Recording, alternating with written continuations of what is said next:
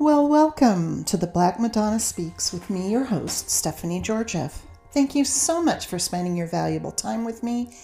And before we get started, I want to give a special shout out to my wonderful Patreon supporters.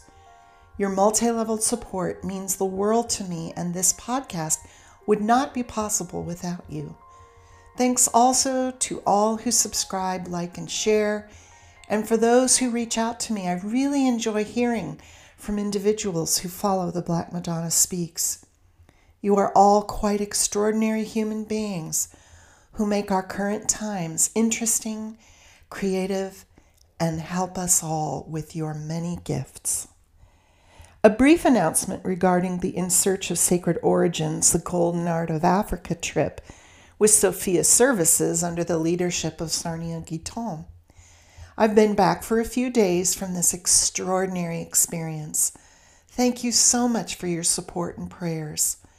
I have been enriched beyond belief during this entire process of researching and delivering on various topics regarding the sacred origins of Africa. As you may know by now, my Patreon supporters and those who have made a one-time donation of $100, they've already received the recordings, copies of the PowerPoint presentations, handouts, and transcripts for the talks, which happened in Johannesburg and the rest of this extraordinary journey. I have decided to extend the offer for those interested in receiving all of the materials who have yet to reach out to me in order to get this. So with a one-time donation of $100 to my PayPal account listed in the program notes, you can get the entire package of everything that I said earlier in this sentence, and this offer will be available until September 30th, 2023. So you only have a few days left to take advantage of this. As my Patreon supporters know, much of the research I have shared regarding the recent trip to Namibia is the background for a future book in the Black Madonna Speaks series. The working title is The Black Madonna, Wisdom from the South. Something which has always inspired me in my many travels and speaking engagements is how profoundly the Black Madonna touches people, especially people with heritages from places other than Europe. While of course we know that divinity has no skin color, but to have divinity presented in ways that mimic various groups of people shows that divinity is in us all, regardless of what we look like on the outside. When my father was a small boy entering school in a suburb of Pittsburgh, Pennsylvania, he spoke no English. His parents were from the Balkans and had emigrated to the USA in the early part of the 20th century. My grandfather came to the U.S. in 1914 at the bidding of his mother, who did not want him to fight for the Austro-Hungarian Empire during World War I. And my grandmother came to the States in 1921 with a wave of Slavic immigrants while the gates to the United States were open after the war. This door slammed shut in 1924 because the American public was alarmed at all those Slavic people from the Balkans and Russia flooding the job market in inner cities. It's a wonder how many Americans throughout the decades always feel that immigrants are messing up the country, that their specific immigrant group is just fine, not future ones. When my father entered school as a child, this was seen as a great honor for his family with their peasant roots. As he dressed differently and did not speak English, he was bullied and beat up by the American children. Those who stood up for my dad and stopped the beatings and harassment were the African American children, who knew all too well what it was like to be singled out because one was different. Because of this, my father grew up welcomed in the Black community, and I had many uncles and aunties I spent vacation and holidays with and attended various events such as weddings, funerals, and so on within this community. It was rather jarring to me personally when I became aware as a preteen of racism in the world. It is also rather jarring to me personally now, all the events that are happening, specifically in my home nation, whose ideals I cherish so deeply. I've always seen the Black Madonna as a counter current to various social and religious trends. Not exactly a rebel, but definitely an alternative to certain rigid and exclusionary and even anti-divinity movements throughout the ages. It's been somewhat of a grail quest of mine to figure out what the heck happened. Why did something so amazing and loving, particularly with Christianity and how humans interact, how did this get all messed up? I went on somewhat of a quest as a young teen in reaction to what I was being taught in Missouri Synod Lutheran catechism classes. I went to these schools.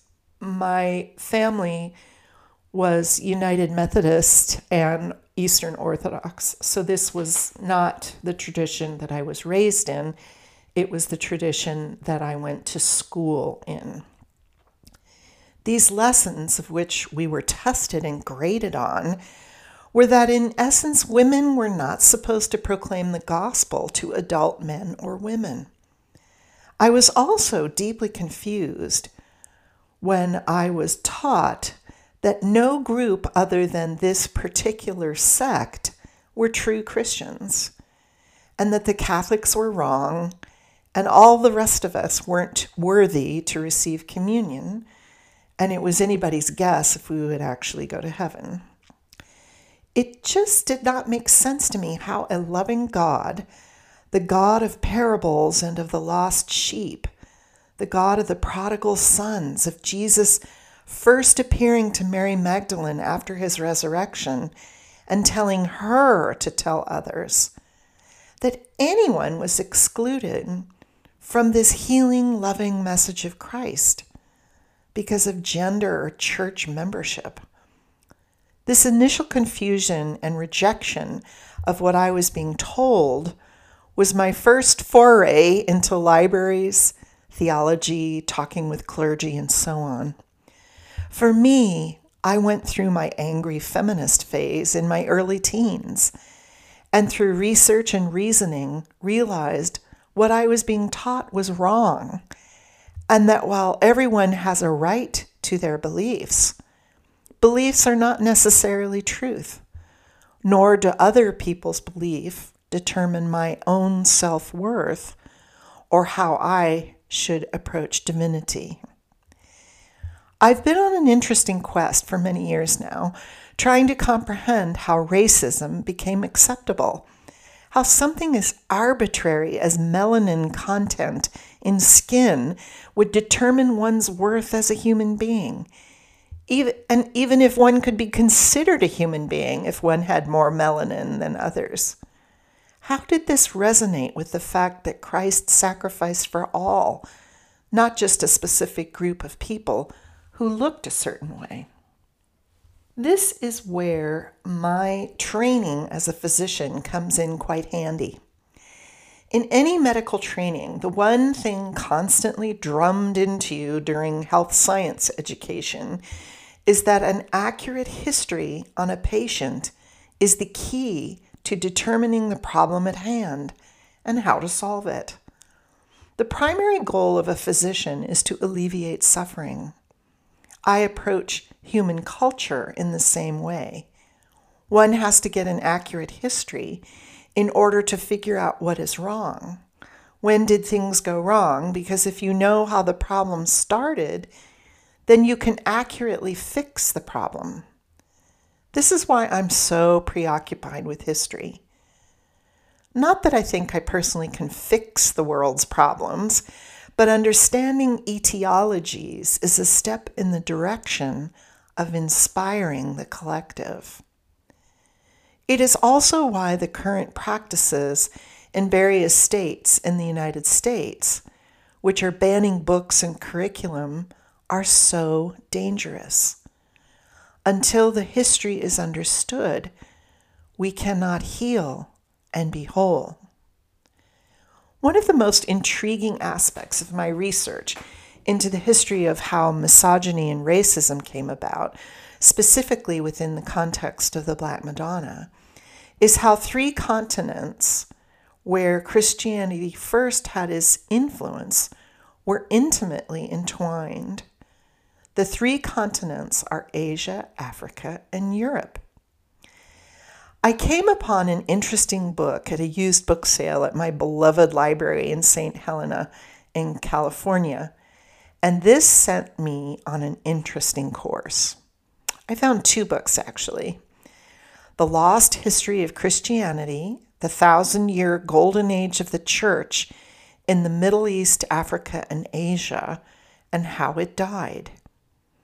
This book is by Philip Jenkins.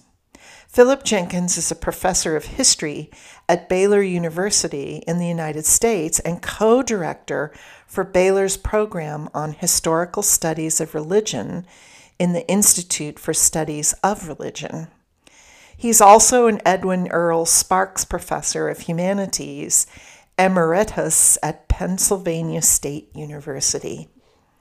The latter is my dad's alma mater, so of course I have a soft spot for anyone associated with Penn State. This book is simply a must-read, mainly because it gives a sweeping and academic look at the Christian movement in its first 1,000 years. This first 1,000 years of Christianity is the era of Black Madonnas, particularly in Europe. I must admit I was almost completely ignorant of this history. Even with my exposure to Orthodox Christianity, I was unaware of the extent the early church had influence throughout Africa and Asia. For instance, the oldest churches on earth are in Africa and China. I did not know that. I assumed the first regions to be exposed to Christianity were the regions around Palestine, and then the influence spread west to the Balkans and then Europe. The other book, and personally I think I keep my angel on her toes as she guides me to these book sales and such. In any case, the other book is The Sign and the Seal, The Quest for the Lost Ark of the Covenant by Graham Hancock.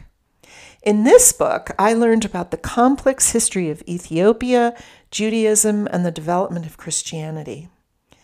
Hancock is an investigative journalist who used to head up the Africa Bureau for the Financial Times. He's a devout agnostic, and in his book approaches the subject of the lost Ark of the Covenant with the cynicism of a journalist and is almost exhaustive in terms of his research. It's a really interesting read, especially when his discoveries are connected with things such as esoteric Christianity and such. And again, I'm the one that makes those connections, not necessarily him. But it is interesting when you read his research and what he's discovering, and then you look at that through the lens of esoteric Christianity and the cosmology of anthroposophy.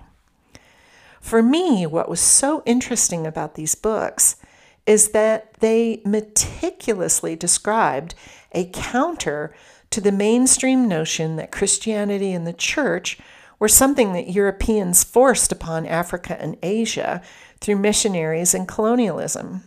In actuality, nothing could be further from the truth. Yes, of course, in the age of exploration, when Europe began to colonize Africa, India, Arab territories, and the Americas, Christianity, specifically Roman Catholicism, was part of the deal. But other than the Americas, Christianity was not new to these regions. In fact, Islam was responsible for the centuries-long subversion of organized Christianity, sometimes by force and other times simply by attrition and isolation. Sharia law states that people of the book, meaning Jews and Christians, are allowed to practice their faith in Muslim territories, albeit with certain restrictions. Say the temples or churches could not be bigger than the mosques, and there needed to be a payment of special taxes. Jews and Christians could do whatever they wanted if they went along with these rules. In fact, in many cases, Christians actually preferred Muslim governments as they could believe and practice as they wished without either the Vatican or Constantinople telling them what they could or could not do or believe. The local sultans had no desire to convert anyone, mainly because Christians and Jews were sources of income. Something I always found interesting when I was serving in the Peace Corps in Albania was the attitude of Muslims there, extremely tolerant of all religions. The history of Islam in Albania was when large numbers of Christians converted mainly because they did not want to pay the religious tax. They became Muslim not out of coercion, oppression, or some sort of mystical revelation. It was more of a bookkeeping, budgeting issue.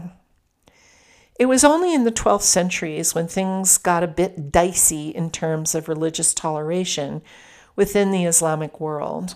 A combination of the Crusades and fighting over trade routes and markets created a chauvinism of sorts, where what type of Muslim one was, a Shiite or Sunni, and whether or not one was a Muslim at all, became the basis for bloody conflict and coercion.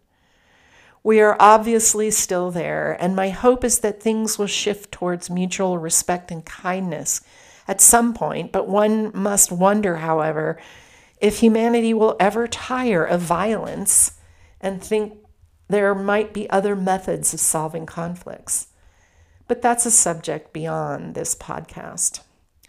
Now, all of this is a big preamble for the topic of this episode of the Black Madonna Speaks, and it's on the mysteries of Ethiopia and the Black Madonna.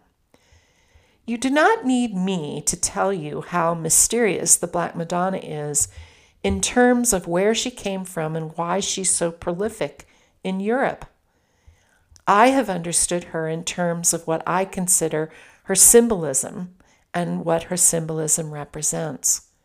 There are so many ways to interpret the symbolism and meaning of the Black Madonna in terms of messages from the spiritual world. For me, a major message is the universalism of divinity, that all peoples are divine, regardless of their heritage, gender, and external appearances. That these Madonnas were brought to Europe is very meaningful to me in terms of symbolism. For me, the Black Madonnas hearken to ancient times, to a deep wisdom of humanity. In fact, many Black Madonnas present as holy wisdom, Sophia seated upon her throne. Rudolf Steiner has commented frequently on how the cosmos of wisdom is being transformed into a cosmos of love, and how we humans were created to be a catalyst in this process. The symbolism of holy wisdom, seated upon her throne, holding the holy child, the ultimate symbol of divine love, for me, has great meaning in terms of messaging from divinity, a message from the spiritual world towards humanity. In a recent podcast, I was exploring the connections between ancient Africa and the Black Madonna. A phenomenon I am thoroughly enjoying, particularly in the medieval studies community, is a focus extending beyond Western Europe in terms of research. There are many reasons for this trend. One is the proliferation of African studies. The other is scholarship and academia is coming of age in newly independent African nations. These academics from emerging nations are starting to tell their own stories. There are world-class museums such as the Getty in California and the Metropolitan Museum of Art in New York, featuring scholars, exhibitions, and such on the history, art, and influence of Africa on global culture. And I can tell you, as I guess I'm a late baby bloomer, or an early Gen X person, This was not the case, I would say, until maybe 15 years ago. I was unaware of it in any case. Now, a very interesting thread is looking at the history of Ethiopia. Again, I refer you to the sign and the seal for a truly exhaustive study of the history of Ethiopia in relation to its religious evolution. One of my favorite podcasts, the Medieval podcast hosted by Daniel Sobolski, had a wonderful interview with Dr. Verena Krebs, professor of medieval studies at Ruhr University in Bochum, Germany. She holds a binational PhD from the University of Constance, Germany, and Mekelle, Ethiopia.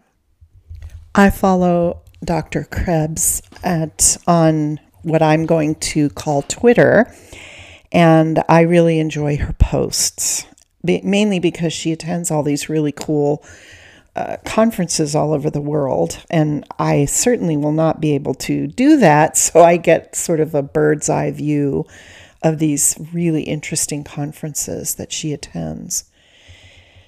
Now, her research focus is on the medieval Solomonic kingdom of Ethiopia and its influence on the Mediterranean world. Now, thanks to my Patreon supporters, I was able to purchase her book, Medieval Ethiopian Kingship, Craft and Diplomacy with Latin Europe. I assure you, this is not casual reading, but it fills many gaps in terms of understanding the unique relationship between Ethiopia and Europe in the Middle Ages. The brief version of this book is there is a long history between Israel and Ethiopia. Ethiopia claims to have a direct lineage of its royalty with King Solomon, as well as being the location of the Ark of the Covenant. The Ark, for those of you whose Bible history is a bit rusty, is an item which Moses had built on the instructions of God during the 40 years wandering in the desert by the children of Israel. This item was a gold-lined box which contained the original 10 Commandment tablets, a tray of manna, the food given to the Israelites during their sojourn, and the rod of Aaron, which helped to part the Red Sea, among other miracles. The Ark has been sought by different groups for many centuries, mainly because it is thought that anyone who possessed the Ark would have quite a bit of power. In my opinion, and again, it is simply my opinion, I think that the Knights Templar were searching for the Ark when they were excavating under the Temple Mount in their early years. In the latter years of the 12th century, Ethiopia underwent a civil war, and the king at the time, Lalibela, was exiled out of the country and sought refuge in Jerusalem. At the time, the Patriarch of Jerusalem also had authority over Ethiopia. Lalibela remained in Jerusalem until his forces prevailed in the civil war, and he returned with an entourage, which again, in my opinion, included Templar Knights. Lalibela spent at least 20 years in Jerusalem, and it is exceptionally likely that the Templars encountered him. The Templars were an extraordinarily curious bunch of men, true scholars who sought knowledge from all sources. In fact, their knowledge sharing with Muslim caused great consternation within European power structures. But it is such collaborations and learnings about sacred geometry, architecture, and astronomy that influenced Templars and their building projects across Europe, many of which we still enjoy today in the great cathedrals on the continent. At the heart of the Ethiopian Civil War was the legitimacy of Lalibela and his dynasty. When he returned to Ethiopia, he became a patron of the arts and architecture, resulting in the magnificent rock-hewn churches near Aksum. He also had Holy Scriptures translated into Getz, the language of Ethiopia, and the writing of the Kebra Nagast, the Ethiopian book, which outlines the relationship between King Solomon and the Queen of Sheba.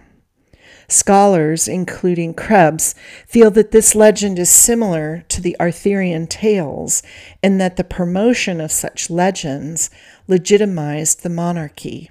In Arthur's case, it was to legitimize the Tudor dynasty, and in the case of the Kebra Nagast, it was to legitimize Lalibella's dynasty.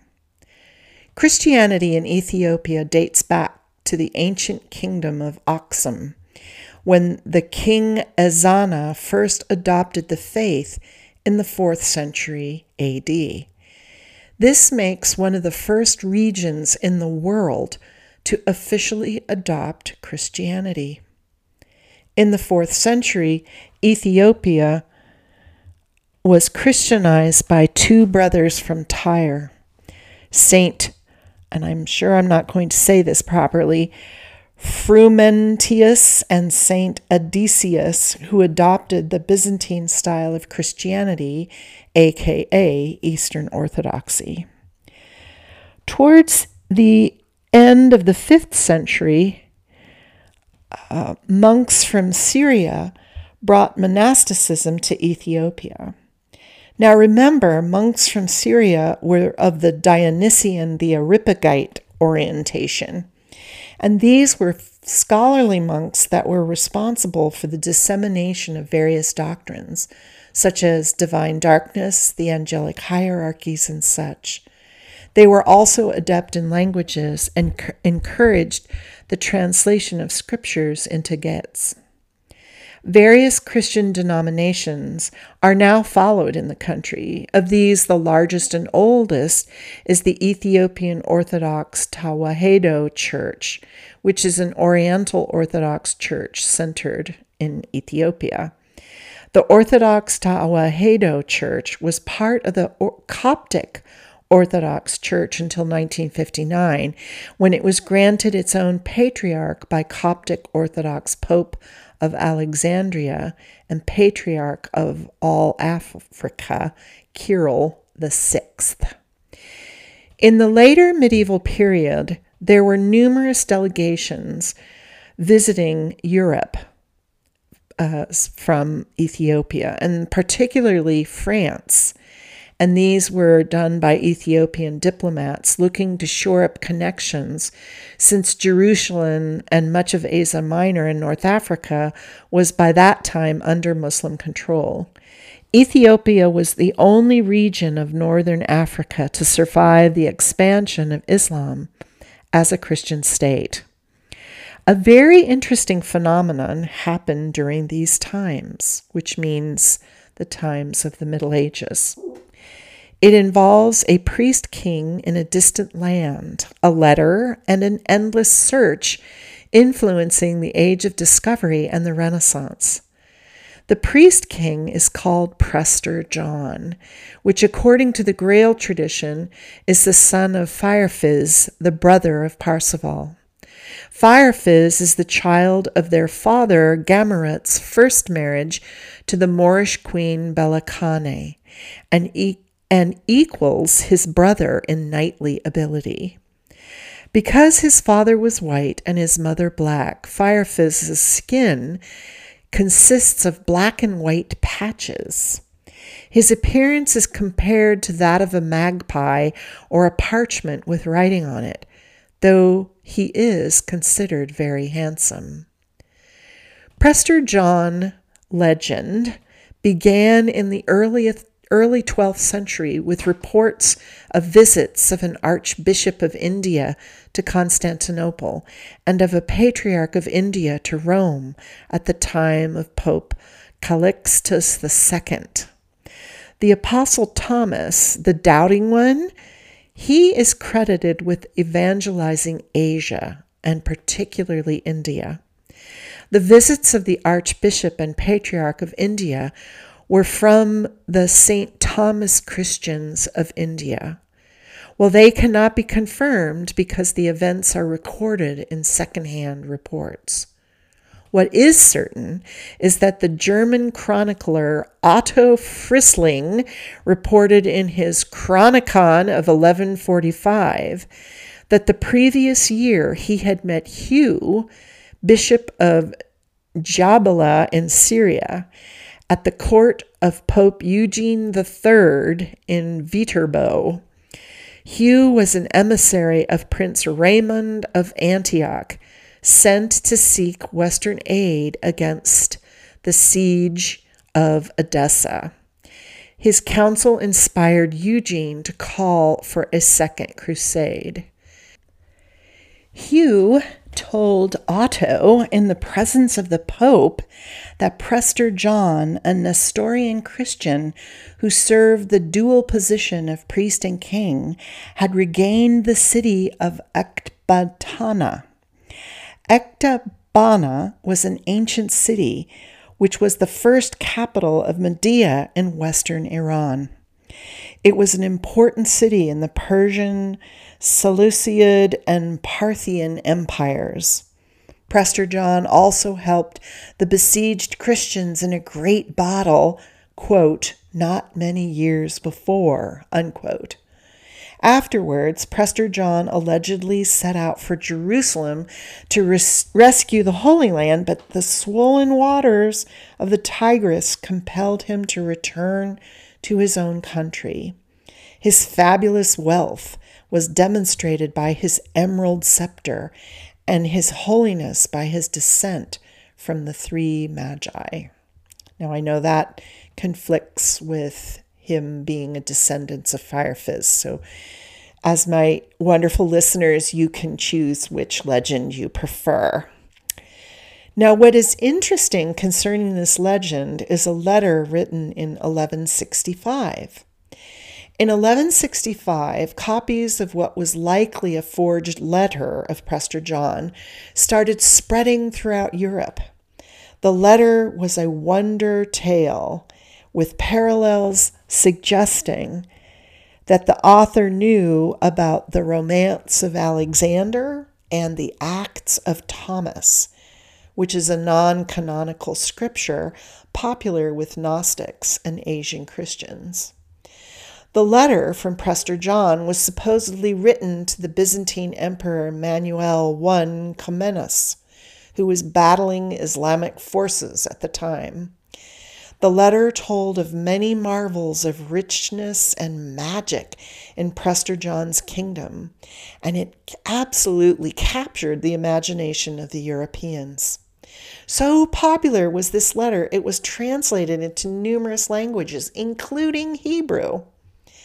In a medieval transcript version of Game of Telephone, Prester John's letter circulated in an ever more embellished form for centuries in manuscripts, and examples of which still exist. So his kingdom became bigger and more amazing with each translation. The invention of printing perpetuated the letter's popularity in printed form, and it is still current in popular culture during the period of European exploration. In fact, Henry the Navigator actually was looking for Prester John.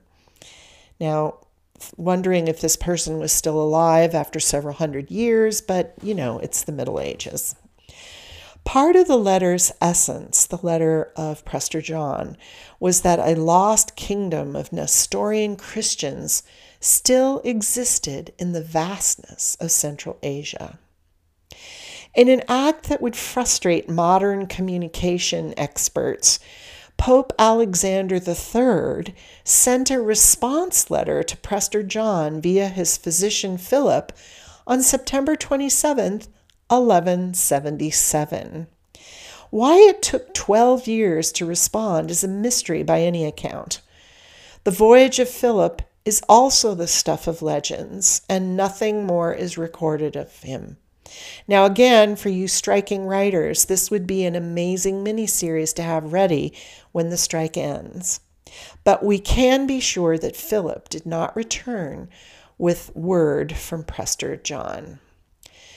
During the time of the Crusades, the returning soldiers and clergy brought back legends regarding the Grail, Prester John, and the kingdom of the Grail. In this kingdom, there was justice and humility, no poverty or suffering, and Prester John was the humble servant of Christ. His kingdom was seen as the model of Christian ideals, that of a kingdom, a community of universal brother and sisterhood. In medieval times, the European concept of different continents was a bit fuzzy from how we currently think of geography. Asia and Africa were sometimes superimposed, meaning some place we now identify as Africa was in fact Asia, and vice versa. Images of Prester John often picture him with a turban and of dark skin. And some chroniclers thought that he was African, and those who gave his heritage to Fireflies, the biracial brother of Parsifal, felt that he was predominantly African in his heritage. And now to Ethiopia. Ethiopia is a special place in Africa. It has been a meeting point of ancient peoples and spiritual teachings for thousands of years. Hebrew, Phoenician, Indian, Arabian, Egyptian, indigenous African, Christian, and Islamic influences have contributed to the unique culture and spiritual practices of Ethiopians. Numerous philosophers believe that it is in Ethiopia that a new spiritual impulse for the future may have had its birth. In fact, specifically amongst current anthroposophists, they feel that Ethiopia is a model, and obviously not the war that is raging there right now, but that Ethiopia is a model and that the seeds have been laid for the Grail impulse for the healing of humanity. We know that the founding of the Templar order, Bernard of Clairvaux, was devoted to the Black Madonna. He received his childhood conversion at the foot of a Black Madonna altar in France. I have always felt that it was Bernard's influence on the Templars that inspired them to bring Black Madonnas to the European continent and place them along the Camino de Compostela. The Templars had high Christian ideals of universal brotherhood, which I recognize as community, a beloved community of equals. I believe that the Templars were seeking holy wisdom, the divine Sophia, in addition to a pure experience of Christ. We know that they wished to help create a civilization in Europe that could contain the Christ. We know they were ardent students of the stars, of etheric geography, and of the relationship between the heavens and the earth.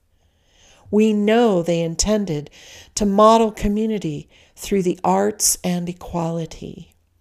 We know the Templars felt that kings and popes were a result of the fall of man and strived to inspire humanity to become their own popes and their own kings, to inspire a high morality of service, equality through community and the arts.